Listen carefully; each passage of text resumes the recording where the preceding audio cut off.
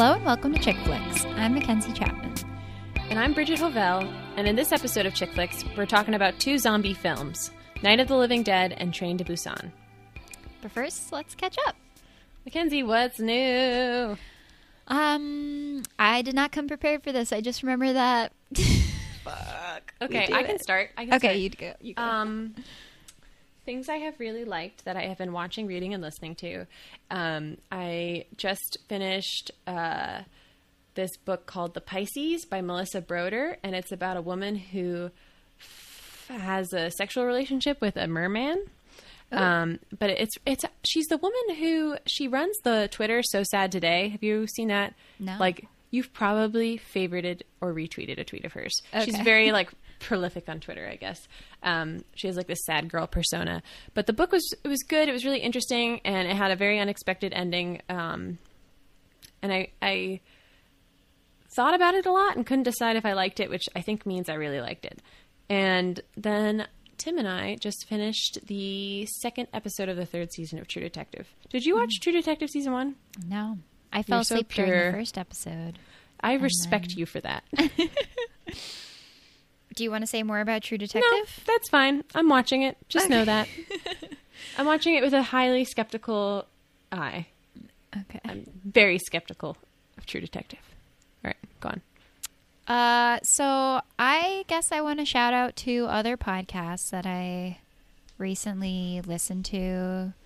One is Believed, about the Larry Nassar Olympic gymnast guy who molested hundreds of girls throughout his career as a doctor.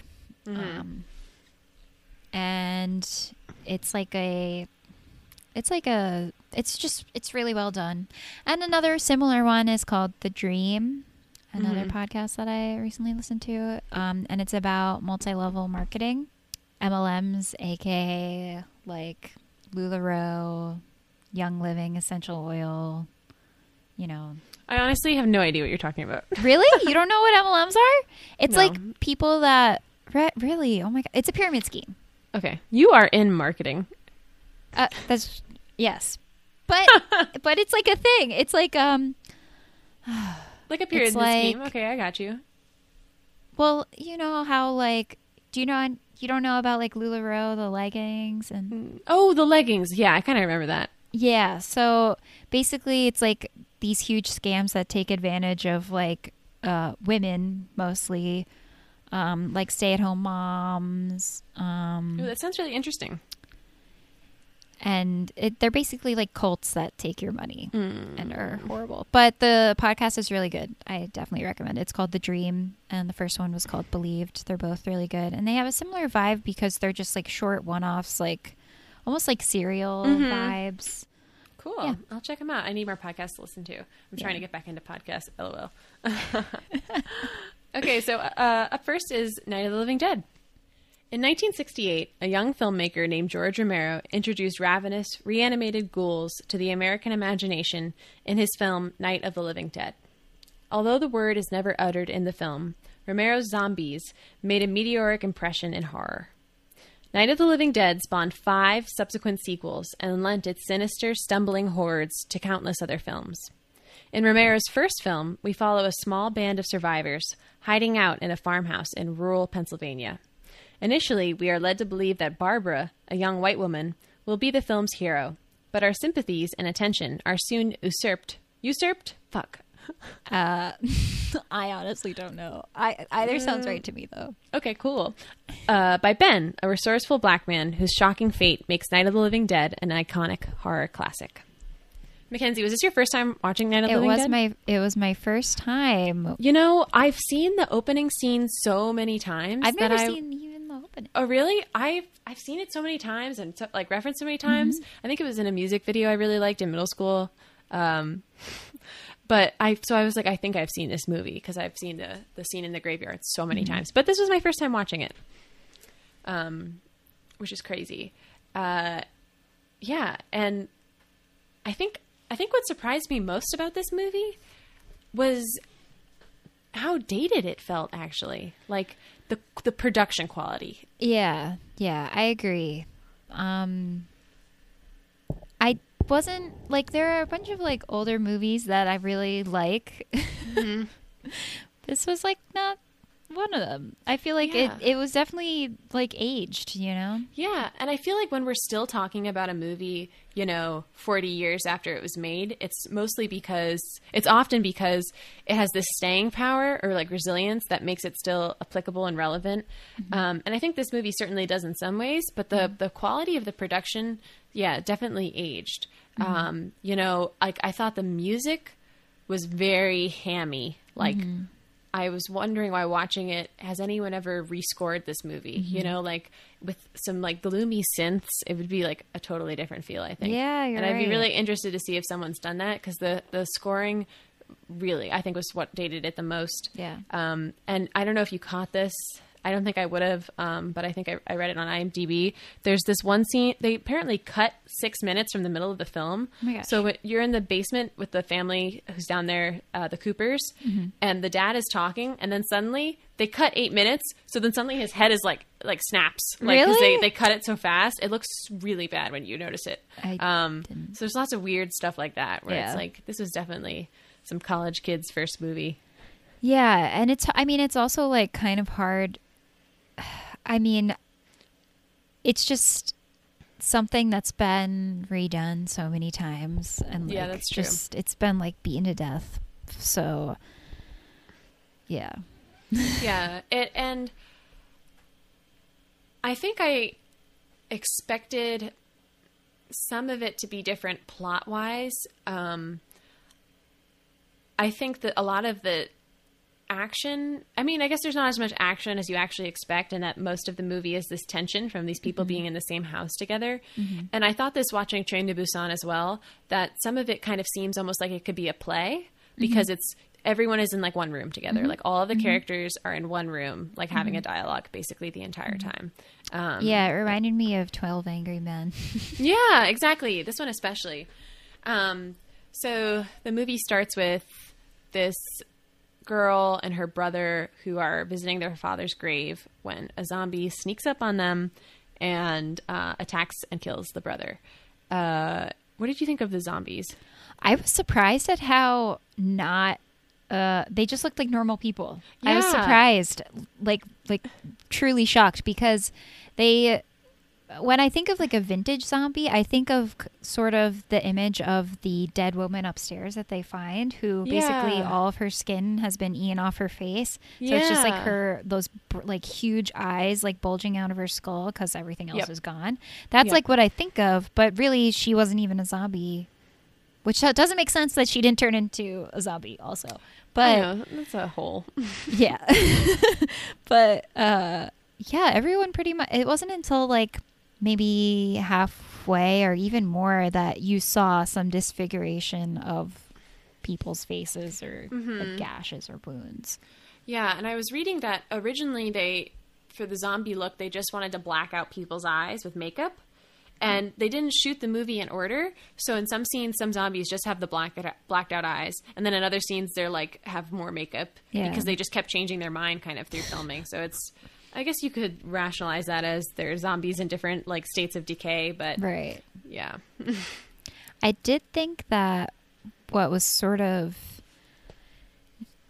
interesting to think about was like the eating of the flesh was something that they took really seriously, and it's something that people don't really acknowledge that much in like more modern zombie movies. I think because it's something that's so like pervasive in our culture. We're like, zombies, yes, they like eat people, but it's not something that people ever really like show in the movies that much. It's more of just like a bite and then you're infected. But this one, like it was like a barbecue. They were just you're so right. Even just comparing it to Train to Busan, mm-hmm. the zombies are like fast. They bite you, and then like once you become a zombie, like you're just kicking it with them and running along and eating up new people. But this is really about like devouring another corpse. And mm-hmm. George Romero apparently, when he was thinking about making this movie, he was like, what's the craziest thing we could have zombies do? Mm-hmm. And he was like, eating people, because mm-hmm. apparently this is kind of like the first iteration of zombies in this way, mm-hmm.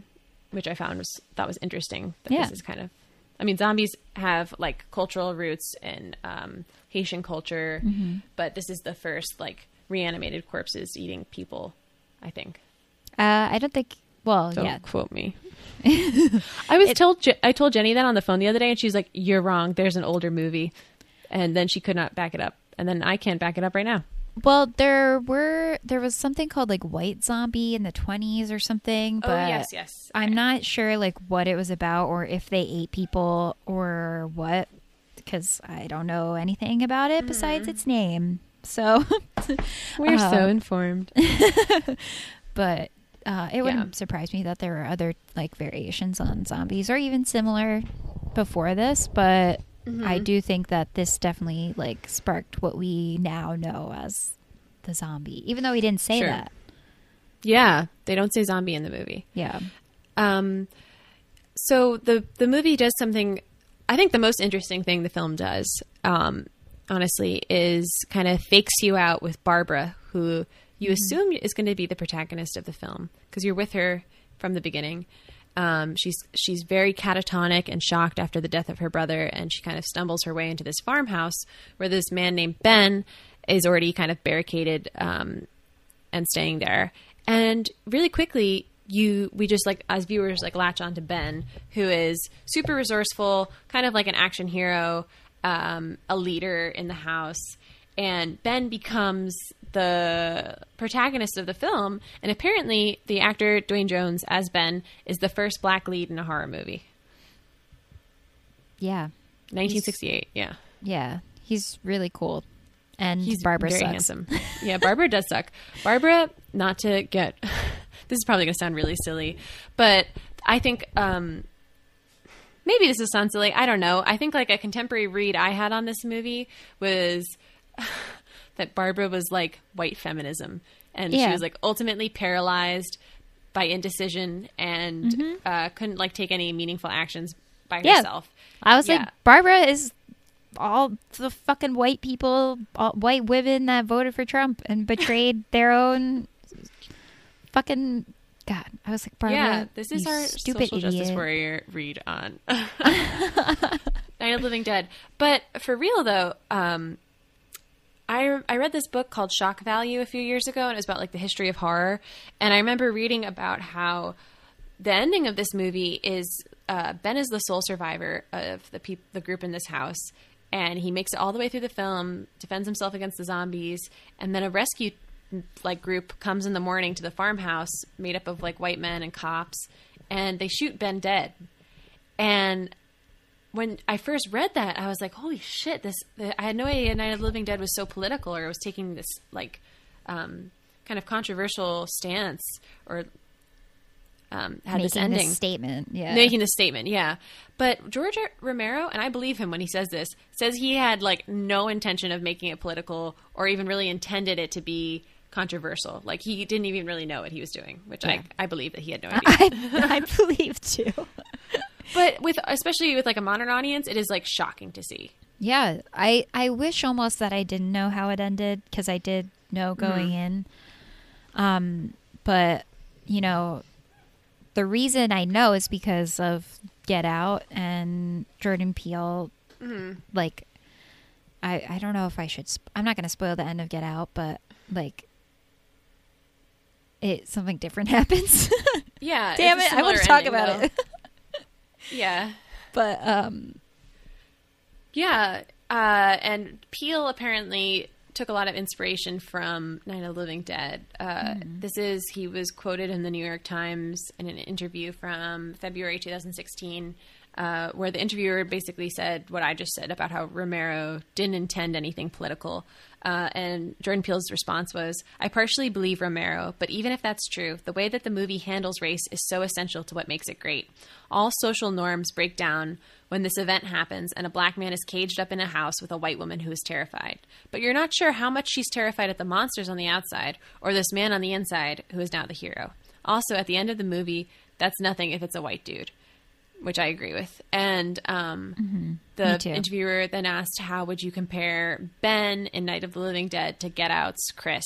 And Jordan Peele said, theoretically, their racial perspective is the very skill that helps them. You could write an interesting essay about how the lead in Night of the Living Dead is a man living in fear every day. So this is a challenge he is more equipped to take on than the white woman living in the house. Chris, in his racial paranoia, is onto something that he wouldn't be if he was a white guy and there was something similar going on.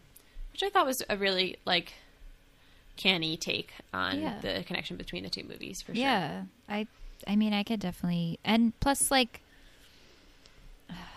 I guess since we do talk about women in film, all of the women in this movie are horrible. Yeah. Like, they're just horribly... They just do nothing.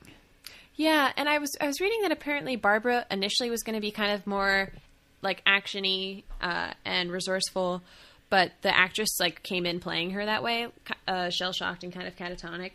Which is not to say that's unrealistic, you know. But all of the other, like, there's 3 like meaningful women parts, and it's Barbara, a blonde teenage girlfriend who I can't honestly remember if she speaks. She does, like, she has like 2 lines. She's very pretty. Her boyfriend is such a goob / bad actor, and then a mom, Helen Cooper, who probably has the most to say. I feel like she is also the most like with it. Yeah, she's the most like useful, which Yes, isn't for sure. like saying much, but And her husband is like this cranky, kind of racist guy, Mr. Cooper, who questions Ben's abilities and leadership decisions, and he's kind of insufferable. He's just like an angry white dude. Did you read that? What I put in the doc about how Dwayne Jones experienced like racism while filming? Yes, we should talk about that. Yeah, and it's like this movie was filmed in 1968, the same year that Martin Luther King Jr. was killed. Like, he was apparently killed right before the movie came out. So Dwayne Jones said that so they filmed outside of Pittsburgh, and he said, "We were driving through downtown Pittsburgh, of all places, and heading back to Duquesne when all of a sudden we became very aware of the fact that there were some teenagers in a car following us. At first we thought it was some of the young folks who were around the filming, and I looked back and I said, 'Betty, those are strangers.' And then I looked back. One of them started brandishing a tire iron at me, and the paradox and the irony of that, I had been walking around brandishing a tire iron at ghouls all day long, and there was somebody brandishing a tire iron at me from a car, but in absolute seriousness. And that moment, the total surrealism of the racial nightmare of America being worse than whatever that was we were doing as a metaphor in that film lives with me to this moment," which is like a perfect way of putting it. Well, and then it goes on to say, Ben survived the night of the living dead, but could not survive America because he gets shot by the cops at the end. It's like, I loved that line, whoever wrote that. Yeah, and it's like, kind of, I feel that like George Romero kind of like accidentally found his way into this really poignant ending. Like, he had no intention of it being a comment on race or America, I don't think. And I don't think so either. And it's just very, like, you can read this very, very poignant take on it. Mm-hmm. Yeah. Because, I mean, white guys just don't think about this stuff. So I'm watching True Detective season 3, and I was reading that Nick Pizzolatto, whatever his name is, who's the showrunner and creator of True Detective, didn't initially intend for the main character to be a black man, and Mahershala Ali auditioned, and he was like, "Oh, I guess he could be black," and it's just so annoying because it's like this. If he had from the outset intended the character to be black, he would have been able to write a more meaningful character, kind of, because so far there hasn't really. I'm only 2 episodes in, but the references to him being a black man in Arkansas as a cop in the 80s feel like kind of forced in, because it's like, oh, he never intended for this character to. I don't know. Yeah. Did you think there was anything like shocking or scary in this movie still to a modern audience? Other than Ben getting killed, I guess. Not really. I was like tense, but not scared. Yeah, it was definitely really tense, and the tension feels greatest between the people in the house, obviously, rather than the people outside or the zombies which outside. is like, I feel like a lot of like horror is really good at that, as just like building tension between characters. I feel like. Yeah, like the humans, like the ordinary evil kind of, rather than the supernatural evil. Yeah, like Bird Box. Did you watch Bird Box? Fuck. Yeah, I did watch Bird Box. Maybe we should talk about it because I did not like it. I thought it was so well. I did not like it. I was just It's like, fine. this is like. It definitely felt like an algorithm wrote it. Yes. yeah, exactly. It was like it reminded me of The Mist a lot. Yeah. It was like The Mist plus A Quiet Place plus, I don't know, like other stuff probably. Yeah. But. Did you see the tweet that was like, when you're watching Bird Box and you realize that Sarah Paulson and oh my god, Sandra Bullock aren't a lesbian couple? It's like, oh, I know. You think it for like the first like 10 seconds that they're together. Yeah, and then you're because she's like gazing lovingly at her, like pregnant. Yeah, I'm like, oh, I'm so cute. I know. Sarah Paulson is sisters. A gem. Yeah, she's great. Okay. Do you have any other thoughts on Night of the Living Dead before we move on? Not really. I think that about sums it up. But I mean, I think it's important that we talked about it since it is so pivotal and seminal in the horror and especially the zombie, obviously, genre, and because of its current social currency, I feel like, or like meaning. Definitely. Yeah. And it's funny that like my favorite part of the film is, like we said, kind of an accident on based on the intentions of the creator. For that reason, I will give it a 5. Fuck. It feels really wrong to give like something in the canon a 5, but I'm gonna give it a 5. Yeah. I'm gonna give it. I'll give it a 5 too. That's nice. I was gonna almost go with 4.5, but I was like, I guess on the tip of your tongue. Yeah, because we like Train to Busan, which I love so much. That's true. To it, like, I have to give it at least a 5. Mm-hmm. So.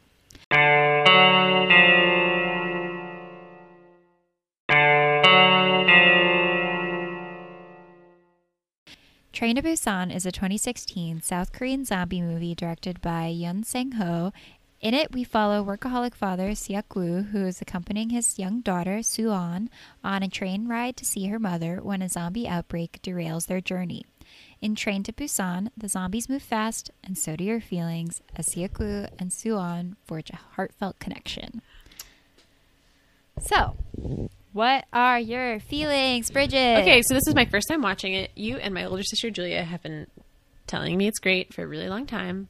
I really, really enjoyed it. I thought it was too long, but I think that about virtually every movie. Because at one point, I was like, God, these zombies, they really have killed just about everybody. And I paused the movie, and I was like, oh, 40 minutes left. All right. Wow, I just got really fucking distracted because an absolute stranger just sent me a Facebook message about the keto diet.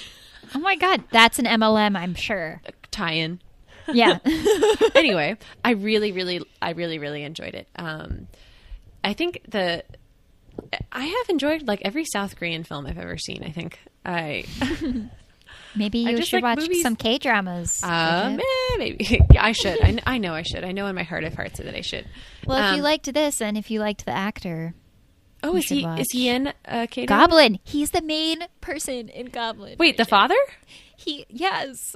Oh my God. That's why I love him so much. Oh my God. I had no idea. Yeah. So that's cool. They reference it. They go to see Train to Busan in Goblin. That's and they're so like, funny. He's like, I have a good feeling about Korean cinema. Oh, that's so funny. This movie apparently was like one of the highest grossing like horror movies in Korea, which is cool. I thought it was really, really well done. I liked the premise of it being on a train. I liked the emotional plot line throughout it. I liked the supporting cast a lot. My favorite was Song-hwa, the kind of like burly working class guy whose wife is pregnant. I loved him. He was my fave. I really liked him too. He was great. Apparently, he was the main actor's personal trainer. Oh, really? Yes, wow. before this. Oh my gosh. He's like ripped. He was ripped. Like, he kind of looks Secretly. like he's a little chubby, but then, like, he was, Yeah. like, hauling ass on those zombies. I know. He like you think he's chubby until he's like all lead, and then he takes off his like jacket and a scarf, and then you like are You're like, oh shit, God, it's yeah. not chubby. Yeah, he was cute. I thought he and his wife were really, really cute. They In my were so mind, the cute. backstory I created for them when I originally thought that he was kind of schlubby was that they were like Katherine Heigl and Seth Rogen had knocked up. 'Cause she's like very prim and Yeah. cute. Yeah, I really liked them. Thought it was an excellent child actress. Yeah, she's so good. A So rare cute. find. So cute. Yeah. And her little outfit. I know her little outfit. What a was great outfit. Adorable. And another thing I'll have to say about this movie: how the fuck did they get those zombies to act like that? It was crazy. The choreography, they must have been like dancers. That's what I was thinking. Like, Yeah. it was like probably really choreographed. You're right. It has to be 'Cause it- dancers. Yeah. And it was, also like, didn't incredible. look like CGI, but sometimes they would be like flipping their legs around and stuff. Yeah. Yeah. It was crazy. It was like they used just enough to make it like creepy, Believable. but yeah. Yeah. So Yeah. these zombies, unlike Night of the Living Dead, they move fast. They can run and jump and fall from great heights and rebound. I wonder, and I could easily Google this, but instead I'll just think out loud. I wonder what the first movie to show with fast zombies was. Maybe like 28 Days Later. A lot of people compared this movie to 28 Days Later, which I've never seen actually. Oh, really? Yeah, so I've only I seen should it do that. once. It's really good. Yeah, I've heard. But I definitely think that part of what makes like zombies scary and which has like gotten better over time because of like CGI and stuff is like the thought of like hordes of zombies. Like I feel like they try to sort of do that in Night of the Living Dead where there's like a bunch and Like a they sea do of it zombies. at they do like do it at certain points of the movie like where they're trying to get into like a close quarter or like trying to break through the door. But in Train to Busan they kind of like, and other movies too, like World War Z did this too, but I think Train to Busan did it way better. But like just like the mass of zombies they're just like, it's like crushing, and that was like the scariest part for me. Yeah, definitely. That was the scariest part. Or any time when they were trying to like sneak around the zombies undetected was stressful to me. Yeah. I did see many angry men in the IMDb reviews who were like, "There's no way you could fight a zombie in hand-to-hand combat." I love that. I love when they're like Angry. remember in Ginger Snaps they were like, That's not how this a is werewolf not works. yeah, I was like, shit, what the fuck. Oh, we have a dude? werewolf expert here. He got his PhD in werewolves. Hey. Yeah. It's like, well, Well, some people can do that. Okay, and it's very legit. Yeah, I saw a lot of comments like that, and some people who were like, "You can't just hit a zombie and have it like get knocked out for a little bit," which they kind of did. Like that scene where they're trying to get Yeah. through the one train car, they would just Yeah. like hit a zombie, and the zombie would be like whoop and fall over, Yeah. and then they'd be like keep going. but they have to do that, and they do that in so many action movies and shit. Yeah, I'm you're like, right. whatever. Like, right. and David Ehrlich or whatever said that in his review too, and I was Oh, like, yeah. I was like, calm down. Like, it's whatever. It is whatever. So David Ehrlich's review, who is a writer for IndieWire, and I follow him on Twitter. He does not follow back, but I enjoy his tweets. Maybe He one wrote day. that for almost 45 minutes, Train to Busan is on pace to become the best, most urgent zombie movie since 28 Days Later. And then, at once, both figuratively and literally, this broad Korean blockbuster derails in slow motion, sliding off the tracks and bursting into a hot mess of generic moments and digital fire. So he was basically saying that the latter half of the movie kind of relies upon like a little bit of like generic moments or stereotypes, and I feel like the introduction of that like villain, the businessman, was kind of a little broad. I don't know, what did you think? So I disagree. I mean, I think that I agree with David. I'll just call him. Our friend David. Our friend David.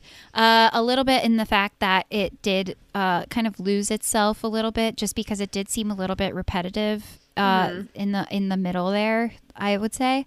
But I think that the like cast of characters was really like well cast and just like planned out, and I actually did like the villain, because I didn't think it was what David said in his review was that it was sort of putting all of the like villainy onto this businessman and kind of making it easy for Seok-woo to get away with, like, because he's kind of a dick, the dad. He's like a corporate guy, and he's a bad dad, and he just is like a schmuck sort of.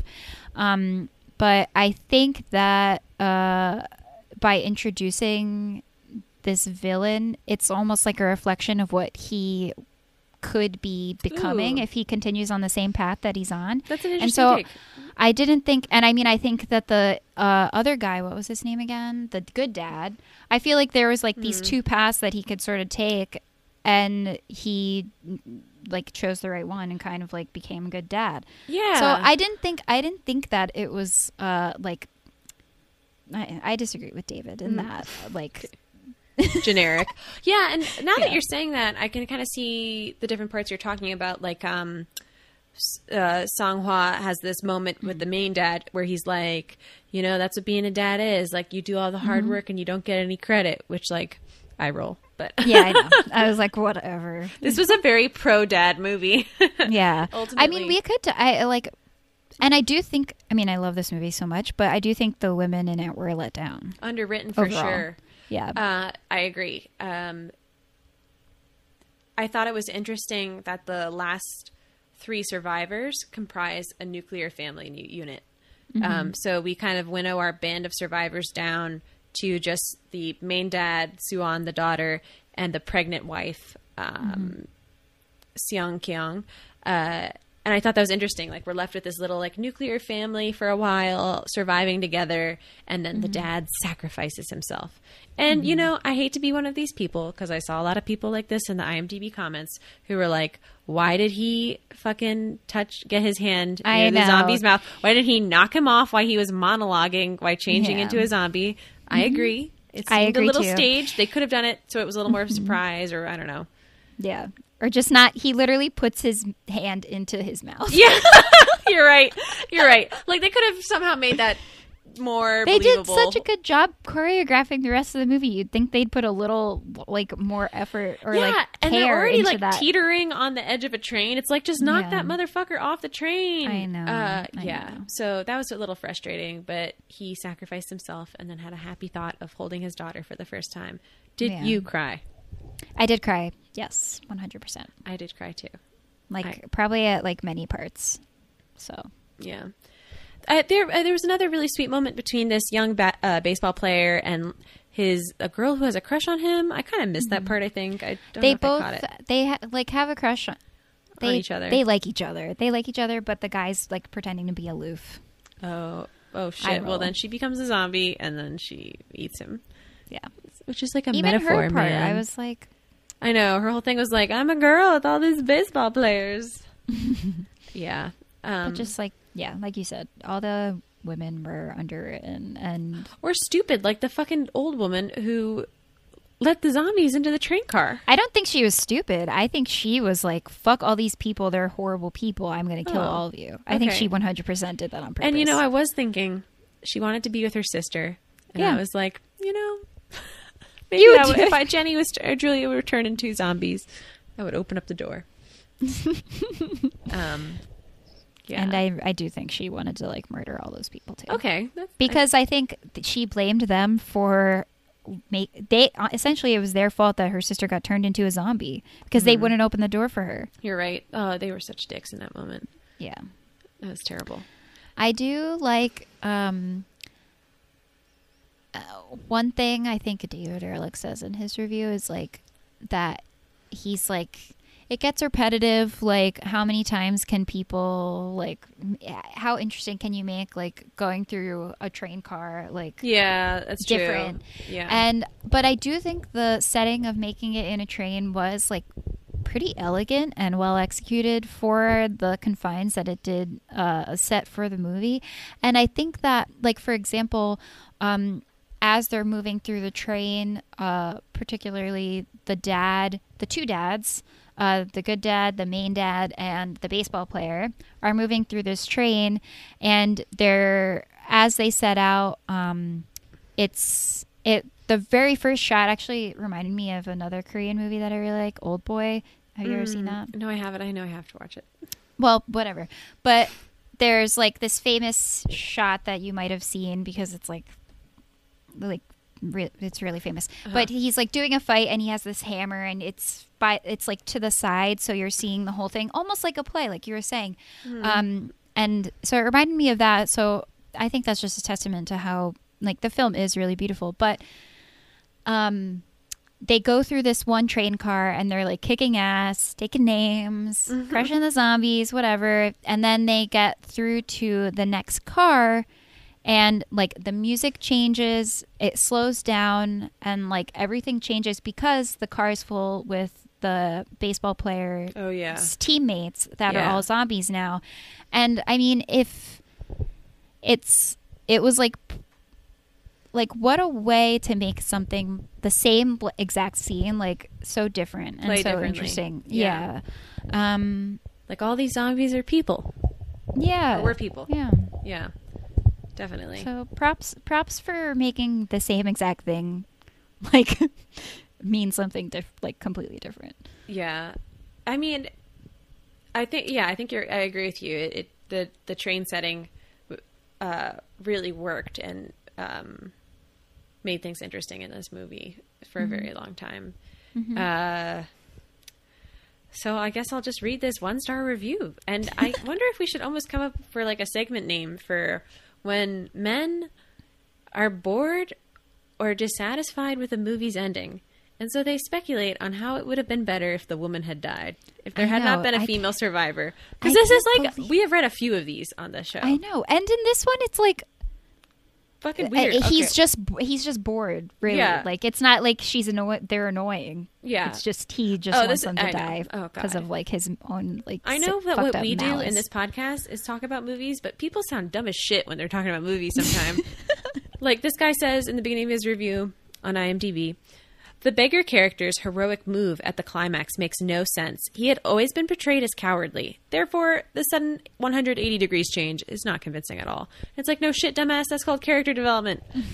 Then he says, let's not forget the laughable ending. The little girl suddenly felt like singing after the disaster. Yeah, very interesting. It would have been so much better if the soldiers had killed both the pregnant woman and the girl. That kind of dark ending would have made an impact. The current one in the movie is ridiculous. Like, first of all, have you ever been a little girl whose father was brutally killed by a zombie? No. Then you have no fucking idea what it would be like. She could sing. Like, was he paying attention, dipshit? He learned the song. She learned the song to sing to her dad, and she never got to do it. I know. And so she was doing it. Also, why do you want to see a pregnant woman and a little girl die so badly? Yeah. You just saw a bunch of other people die from zombies. Although, to be honest, I do agree about the beggar thing. Yeah, you think it was too forced? I thought a lot of the ways that they ended up killing off the final characters was not great. Like, I didn't like how the baseball people died. I didn't like how the beggar died. I didn't like how the main guy died. I like... Oh, or the nice dad when he died. Oh, yeah. So sad. Fuck. Yeah. It was a little too rapid fire at the end there with killing off people. They did such a good job of building all the characters up and then kind of did a disservice to how they were killed, I think. Yeah. And David Ehrlich kind of touches upon this, and you can definitely tell that the director had wanted to make a comment on, like, different social classes in the movie too. The film begins with everyone on this train is so all the train employees, like, want to get this homeless man off the train. And they're so concerned with this homeless man illegally being on the train that they're like overlooking this zombie girl who got on the train. And then later, you know, there's other comments about it between the like working class father and the main father, about how he's like a blood sucking trust fund manager. So they're not really subtle about it, but I think that was interesting, especially with a zombie movie, because you kind of have these like masses of people. Yeah. And I think they worked it in well, like as far as Seok-woo like being the main guy and being like a like corporate guy. I feel like it worked. Yeah. As a commentary. Yeah, I agree. I liked it. I like this movie a lot. Me too. I'm really happy you picked it out. Do you want to go ahead and rate it? Sure. I'll give this movie, you know, I'll go with like an 8. Nice. I'm going to go with a 7. I really liked it. Zombie movies in general aren't my favorite. I don't think, but I really loved the performances. I loved the plot. It was great. It was really, really good to watch. And I mean, I agree. I feel like zombie movies aren't my favorite either, but the characters are just all so... There's so many, and I feel like when someone tries to make a movie about so many different people, it's like ends up being bad. That's true. But it really works in this one. So. Yeah, it definitely does. Well, thank you guys for listening. It would really help us out if you left us a review on Apple Podcasts or wherever you get your podcasts. You can follow us on Instagram and Twitter at chickflixpod and email us at chickflixpodcast@gmail.com.